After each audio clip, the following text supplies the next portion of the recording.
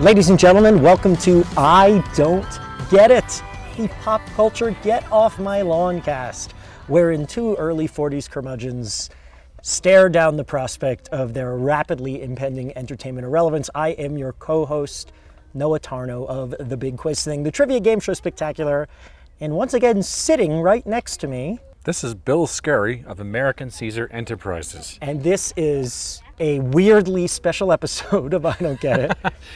We are together again. We are currently gazing out across the Grand Canyon. We are on the south rim of the Grand Canyon. Yes, indeed. And if you are a specific geography marker... It's a tough word, I know, geography. We are sitting in the amphitheater on the south rim, not too far from Mather Point, not too far from the Visitor Center. And this is our first time here for both of us. Yeah, we're on a little vacation here. I had some business down here, and Bill said, well, why don't I come out and join you?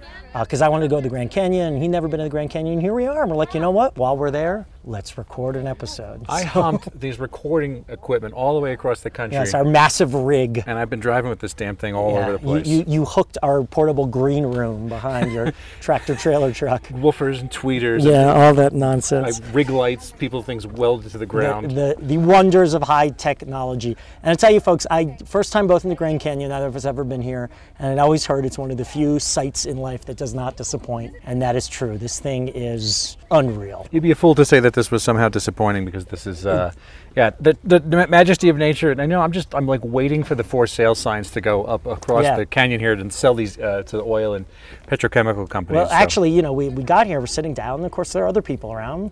Other people, looking and taking photos and taking selfies. And we're like, if we really need the space, we should just yell and scream that the Grand Canyon is closed. It's been sold to Monsanto, and, they're going to start filling it with chemical waste in the next 10 minutes, so get the hell out. So, Noah, this is a very special occasion. Yeah. What is our topic this week? What are we talking about? Well, we're like, what would be appropriate to the Grand Canyon for, like, something new in pop culture that we don't understand? And we came up with nothing, so we said, let's just do something that has no relevance to the Grand Canyon whatsoever. So we are looking at, recently started its second season on Netflix, the television program American Vandal. American Vandal, yes. Now, we are grossly unprepared. We've both seen quite a bit of American Vandal. You've seen every episode. I've finished both seasons. Yeah. I saw all of season one, and I'm about halfway through season two. So in that regard, we're very well prepared. How we are unprepared is to jot down some notes beforehand so we could give you guys all the background, who created it, when they did it, how they did it, blah, blah, blah. So we were going to look it up on the internet when we were eating lunch in the Grand Canyon Park about an hour ago, and we couldn't get a Wi-Fi signal, so we're gonna half-ass this, as we always do. It's okay. I think we still know enough about it. And what I'm assuming is that a lot of our listeners have a pretty basic grounding of what this is. Maybe they do, maybe they don't. I feel like there's been a lot of good scuttlebutt about this piece. A lot of good regard out there from people who watch TV. Those who know made sure that they just didn't let this get lost in the slush pile of Netflix bullshit, that this was actually picked up because tastemakers recommended it as such. So season one debuted last year, 17 or 16? 17. 17, okay. And it was 10 episodes? 12? 8. 10? 8. Wow. 8 half-hour episodes. The conceit of the show is it's a parody of, forensic investigation TV shows, specifically Making a Murderer. Yeah. Making a Murderer, Making of a Murderer. Another Netflix property. Making to a Murderer, Making with Making a Murderer. Making a Murderer, thank you. The heavy investigation, the cliffhanger endings, the talking head interviews. They want to make a parody of it, and as with good parodies, good satire, I forget the exact distinction, they really kind of hew to the form. And the plot of season one is the guys making this are these high school students, and this meathead kid at their high school is expelled for spray painting penises on 28 cars in a faculty parking lot. And the two filmmakers think he was innocent, so they do this deep investigation, and they go really hardcore into details, who's lying, who's telling the truth. Very well cast. These kids really look like kids. They don't look like actors. And the satire of the show hews directly to the forensic nature. Exactly. Down to the graphics and the visual look of the camera work and the sit-downs. Yeah. All that vocabulary is repurposed to good effect. They're doing reproductions of what's the term, like animated reproductions of a girl giving a boy a hand job on a dock at summer camp, all just to attest to the boy's honesty about other issues, because he claims he got a hand job from this girl. For sightlines, essentially, they're picking where various people would have been around the swamp to see where the hand job sightlines were. So twists and turns, ridiculous, funny. There's a social media element they really play into, we get a lot of evidence from what people post online. And then, but as with great satire or parody, they really hew to the format, so it actually serves as a functioning mystery. Like you sit there wondering, who did it? What's going to happen next? So it was a big hit, and now it's season 2. And season 2, they've kind of made it even more meta. The backstory is these 2 filmmakers that their homemade film went viral, got picked up by Netflix, so now Netflix is paying them to go to another school and solve another crime. So season 2, which just premiered a couple weeks ago, I guess, on Netflix. The plot is they are going to a Catholic private school in the Seattle suburbs, somewhere in Washington, and they're investigating an unknown mysterious criminal called the Turd Burglar. And what you're told at the very beginning is, one day at lunch at school, the lemonade was spiked, and there were suddenly dozens and dozens of students had uncontrollable diarrhea. A laxative, an industrial laxative was introduced. Exactly, and to the point where there's like cell phone video of people like pooping in garbage cans. Yeah, and in the hallway. And then the perpetrator starts revealing himself via Instagram as the Turd Burglar and teasing people, and then there are other poop crimes, etc. And it's another season and more good reviews, and they've upped the social media factor. Well, we'll get into what we think of it. I think it's kind of obvious. But Bill, let's start with you. What do you think of American Vandal? And this show is incredible. This is insane. I mean, talk about something really unheralded. This show is executive produced, I guess created by... that's right. I don't know who created it. Who created it? A guy named Tony Yacenda. Yacenda. The thing is that Yacenda. Yacenda? Yacenda. Right. Okay. He has, his track record's thin. As far as I know, there's not, I don't know if he was a College Humor guy, if he came from one of those channels. I forget what his deal is.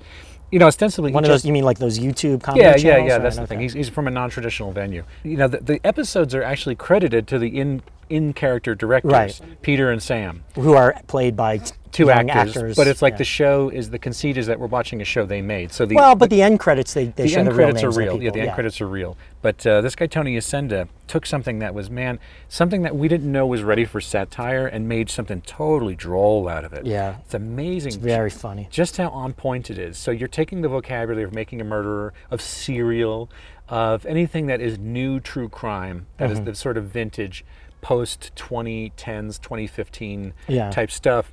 And the thing is, it's not even like he's poking holes in it. He's just using the vocabulary for points of comedy and to tell his own self-sustained 8-episode, 4-hour mystery. And that's what's kind of like delirious about it, is that it has this, all the beats are held, but your suspense with the reversals, it all tracks. Yeah. So it's like, not only did they have to have a real sense of irony and wit and just, comedy and joke writing and getting characters right, you needed to actually lay this thing out so every reversal of fortune, every added wrinkle has the proper sort of gasp-worthy measure that comes along with it.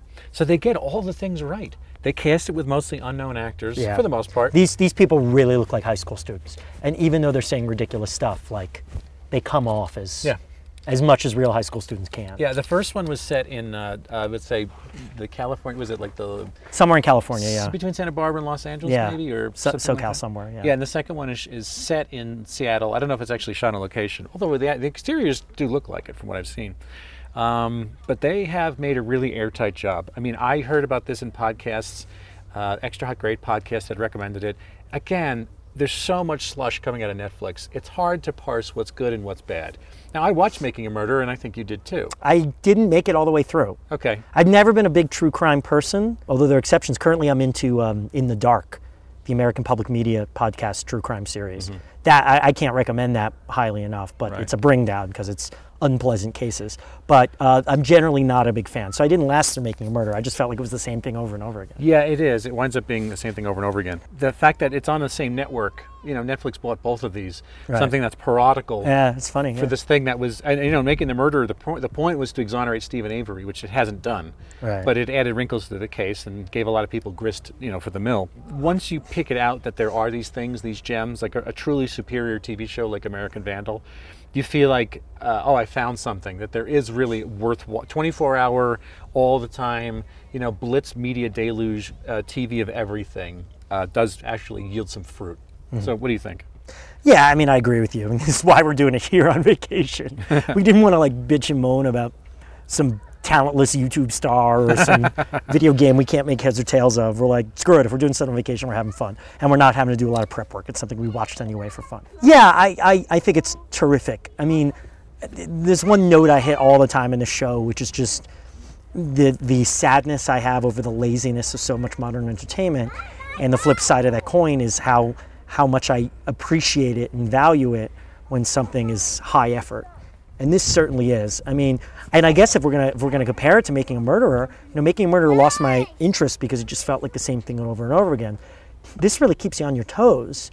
I mean, granted, it's fiction, so they're able to engineer it that way. There's always some new twist. The way they parcel out the twists is very, smart, and the last minute of every episode basically has a cliffhanger. Yeah. So it's good storytelling, whatever else it has is. the added advantage of being able to use wry, ironic comedy, right, which is something that a straight series just has to rely on the twists and turns of the cases and how well they can dramatize those. To give some specifics here, like one of the big characters in this season is the star basketball player of the school, DeMarcus Tillman, and he is considered a bit of a suspect at some point because a female character, the young woman who brings these filmmakers over from California and lets them stay in her house when they're in town, she notices DeMarcus using a vending machine, and he has a card in his wallet that looks like the turd burglar card he leaves as his calling card. So they investigate him and they interview him, and he's a bonehead. He's saying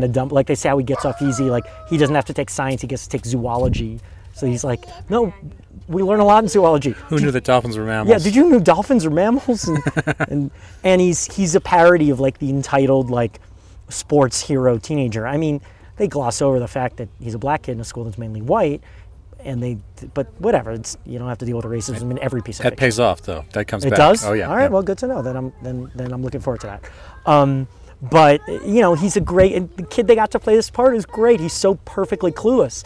And the actor who played Dylan, the guy who was railroaded in season 1, Jimmy Tetreault. That guy is. I mean, he's such a meathead. He's like the definition of a dumb meathead. He's almost like one of the Jackass guys. Yeah. Yeah. But he's acting, so it's wonderful. It's a great performance. These kids are great actors, and they look like kids. And then, of course, I really love the social media element. I mean, in some ways, they're over my head, just how these kids live their lives through the lens of social media and how they process things on Instagram and Snapchat. There's a whole sequence in season 1 where they're investigating evidence from a party. Someone threw a party in their grandmother's house. So they keep referring to it as Nana's party. It was at Nana's house. And they're reconstructing footage of this party from everyone who was there, dozens of people, the things they post on social media. All on Instagram. So by drawing it from a dozen Instagram feeds, from a dozen different perspectives, the same scenes are seen from different angles because of the crossfire of cameras at Instagram. They're drawing the root of one can. Is basically the can of spray paint that they think is used to spray paint the dicks was believed to have been found in an equipment shed behind Nana's house and picked up at that party. So the level of detail. I mean, if this were real, these kids would be like filmmaking, investigative, journalistic, detective prodigies. So that's some next level storytelling. Right. I forgot that sequence, but that was a masterpiece. Yeah, absolute masterpiece. Yeah. So this is a fantastic show. And I'd say because I'm not the big Making a Murderer guy and not a big true crime guy, like I also think it accomplishes a feat that not all parody does, is that you get a lot of it even if you've never seen that crap. I think you'd have a lot of fun if you never see it. I think it might be a little opaque to people who are much older and really out of touch with teenagers today. It does a really good job of spoon feeding it to you. Yeah, all right, there's that. But like, imagine you're like our parents' generation. And not even my parents, my parents use, they not much, but they have Facebook accounts. But people who are like, my friend Alice Swenson's dad, who lives in the 1950s and probably has never heard of Twitter or Facebook, right?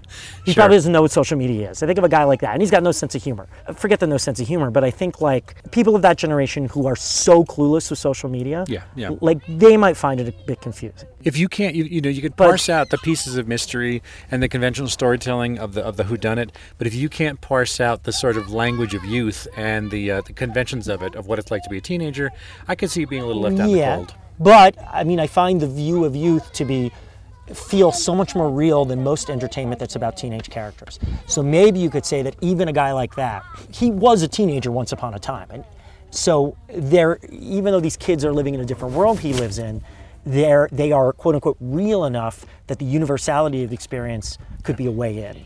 So I don't know. I mean, maybe I'm giving it too much credit, but it's so well done.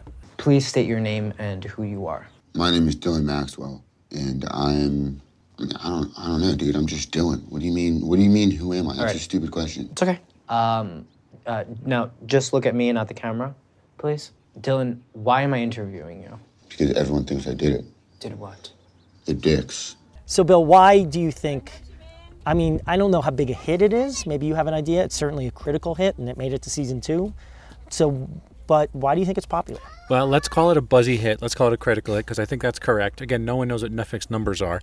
Let's just put those aside. Simply put, it does the job, and it does it masterfully. This is 2 seasons of a show, and it has a great track record. It has not let down, not any single episode. So that means it's not a fluke. The creative team knows exactly what they're doing, and they have enough heat and steam to keep this thing going through 2 seasons on Netflix. That's kind of a big deal. Kimmy Schmidt couldn't get that far. Things like that. Other shows faltered. You know, Netflix doesn't have a great track record with continued success. Kimmy Schmidt didn't make it to a 2nd season? No, it did, except the 2nd season wasn't great. I'm saying it lost steam, and things like that peter out.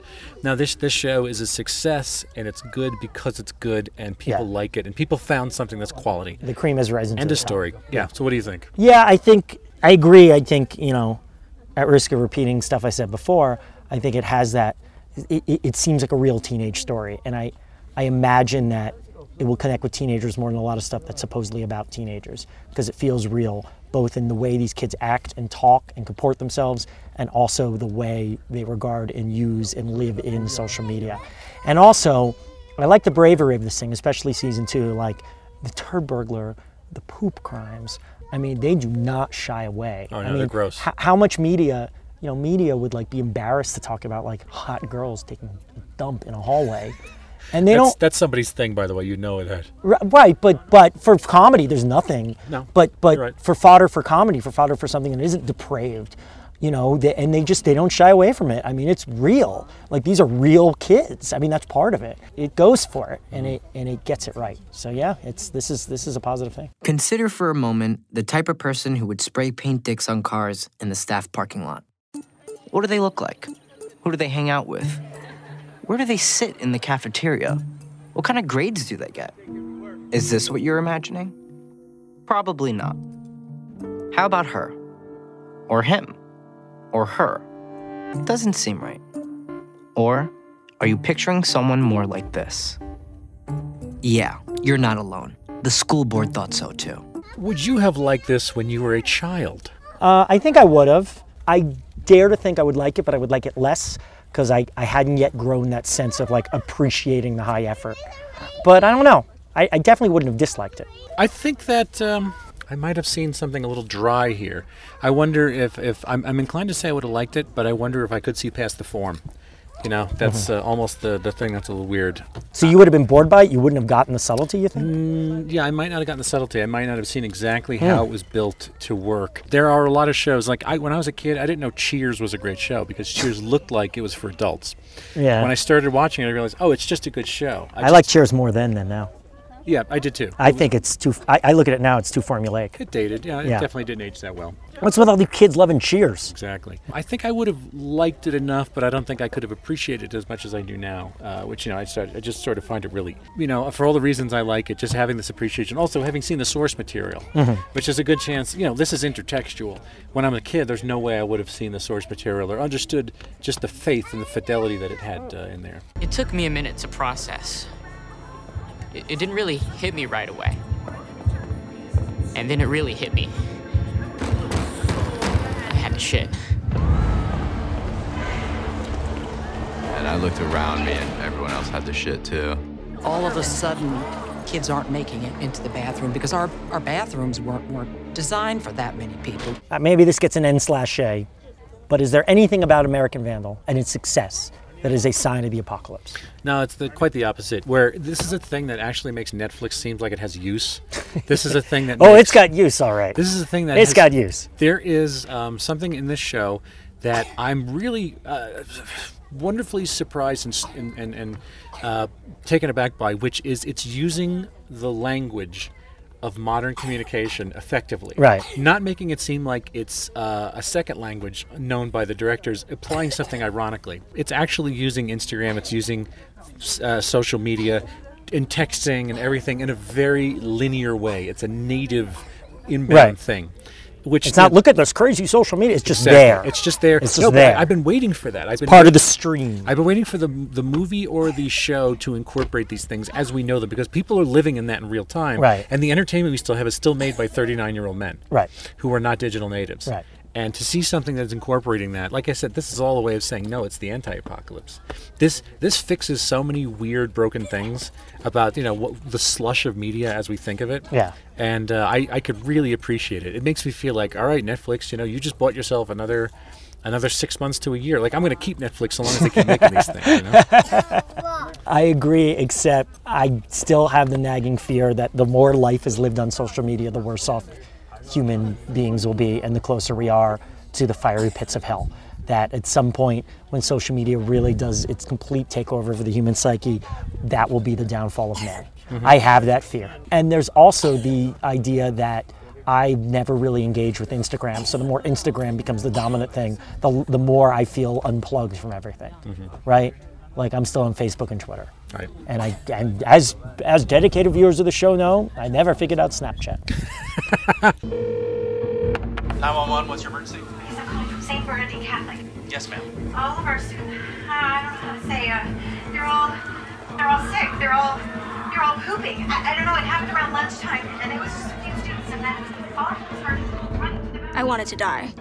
We had no choice. I mean, most of us just shit our pants right in front of everyone. So Noah, the blinding hatred you have Blinded. evinced for this show, as you sit on a plinth rock high above the Grand Canyon in Arizona, do you think that your envy of this is based in jealousy? Right. By the way, important to point out, yes, we are in Arizona. Yeah. The third state, I don't get it, has been recorded from. That's true. And its history. California, New York, Arizona. We're going to hit all 50 before we're going to get to Alaska. We're going to do it in Skagway soon. The Alaska show. Yeah. And we will make a point that every topic will have nothing to do with its surroundings.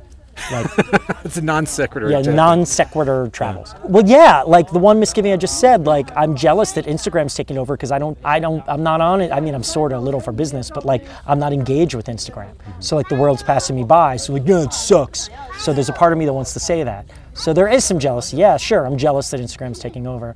And they're always jealous of, like, I would have loved to have acted on this show when I was a kid, and I would love to be writing it now, but, life goes on. There are bigger problems. Yeah, I think I don't have any envy of it at all. If anything, this is one of there's some things I look at and it's like, God damn, I wish I'd thought of it. I wish I thought of everything. Not only do I think I thought of it, but it's like, I wish I had a piece of it. Yep. This is something that I hit something close by. This is right in my wheelhouse. The nice thing about this is that there's not a single second of this thing that I feel like I could have invented myself. It is such an alien language, but it's beautiful to watch it done by the correct speakers. Yes. So I just let it wash over me and think, this is in the right hands. These are people who have a clear understanding of what it is they're doing, and I appreciate that the right people found the right subject matter to tell it. Right. So it dispels sort of any negativity. I mean, if you haven't gotten the idea that we want you to watch this, please watch the first. They're not giving us money, by the way. It's not happening. But watch the first hour. I mean, it's each episode is 30 minutes or a little north. A little longer, yeah. But it's like you can watch each season can be watched in 4 hours, which is great. Really? Yeah. They're 8 half-hour episodes. Dude, you need more of a life. Like, really, you just sit down for 4 hours and watch TV? I didn't do that. No, we would watch 2 or 3 episodes at a time, though, for sure. I don't do that. Well, I think we've described this show. We've done it. Just go watch it. Just to watch the damn thing. And then suggest things that we can piss and moan about. Guys, and really hate. And then we'll go to a bad canyon and talk about we don't that. We don't get the Grand Canyon. What's the worst canyon that people go to in the United States? Tell us what that is. We'll go there and talk about some garbage YouTube. We'll talk about we never really did an episode about Logan Paul. We just talked about him in half the episodes. Yeah, I think we described the space around Logan Paul. So we'll go to like the worst canyon, whatever that is. And then there's probably some canyon in Mississippi. Meteor Strike Canyon? We went there yesterday. Jesus Christ. Talk about $20. It was a good canyon, but the apparatus good canyon, around it wasn't worth it.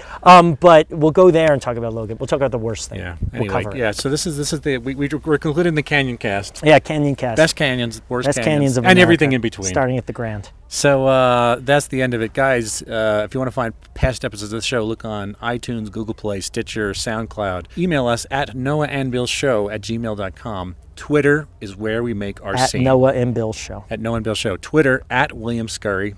And then Noah, like Noah said, it is at Noah and Bill Show. At Noah Tarno, at Big Quiz Thing. But you didn't plug your YouTube channel yet. Sorry. My YouTube channel. Don't worry, there's nothing new there. There's nothing to talk about. It's fine. I just leave it there as part of the business card. So, yeah, absolutely see this thing. And, guys, join us. We are going to be at the Grand Canyon overnight. And then flying home. Come out. Come out, yeah. We're doing a live we just did a live taping now. We should have invited people to come watch it. All our thousands of fans in the Grand Canyon area. We were trying to estimate what percentage of the visitors here are American. I'm starting to think it's 50-50. I'm hearing the languages of the world here, my friend. Mostly Russian. A lot of Russian, yeah. And about me, Noah Tarno. The Big Quiz Thing, bigquizthing.com, corporate and private trivia events nationwide. Nationwide indeed. I mean, this party sprung out of, I was down here for an event in Chandler, Arizona, and I'm headed to Southern California soon, and then Utah, and racking up those frequent flyer miles. So, yes, until next time, everybody, we don't get it. We don't get it. A production of American Caesar Enterprises, 2018.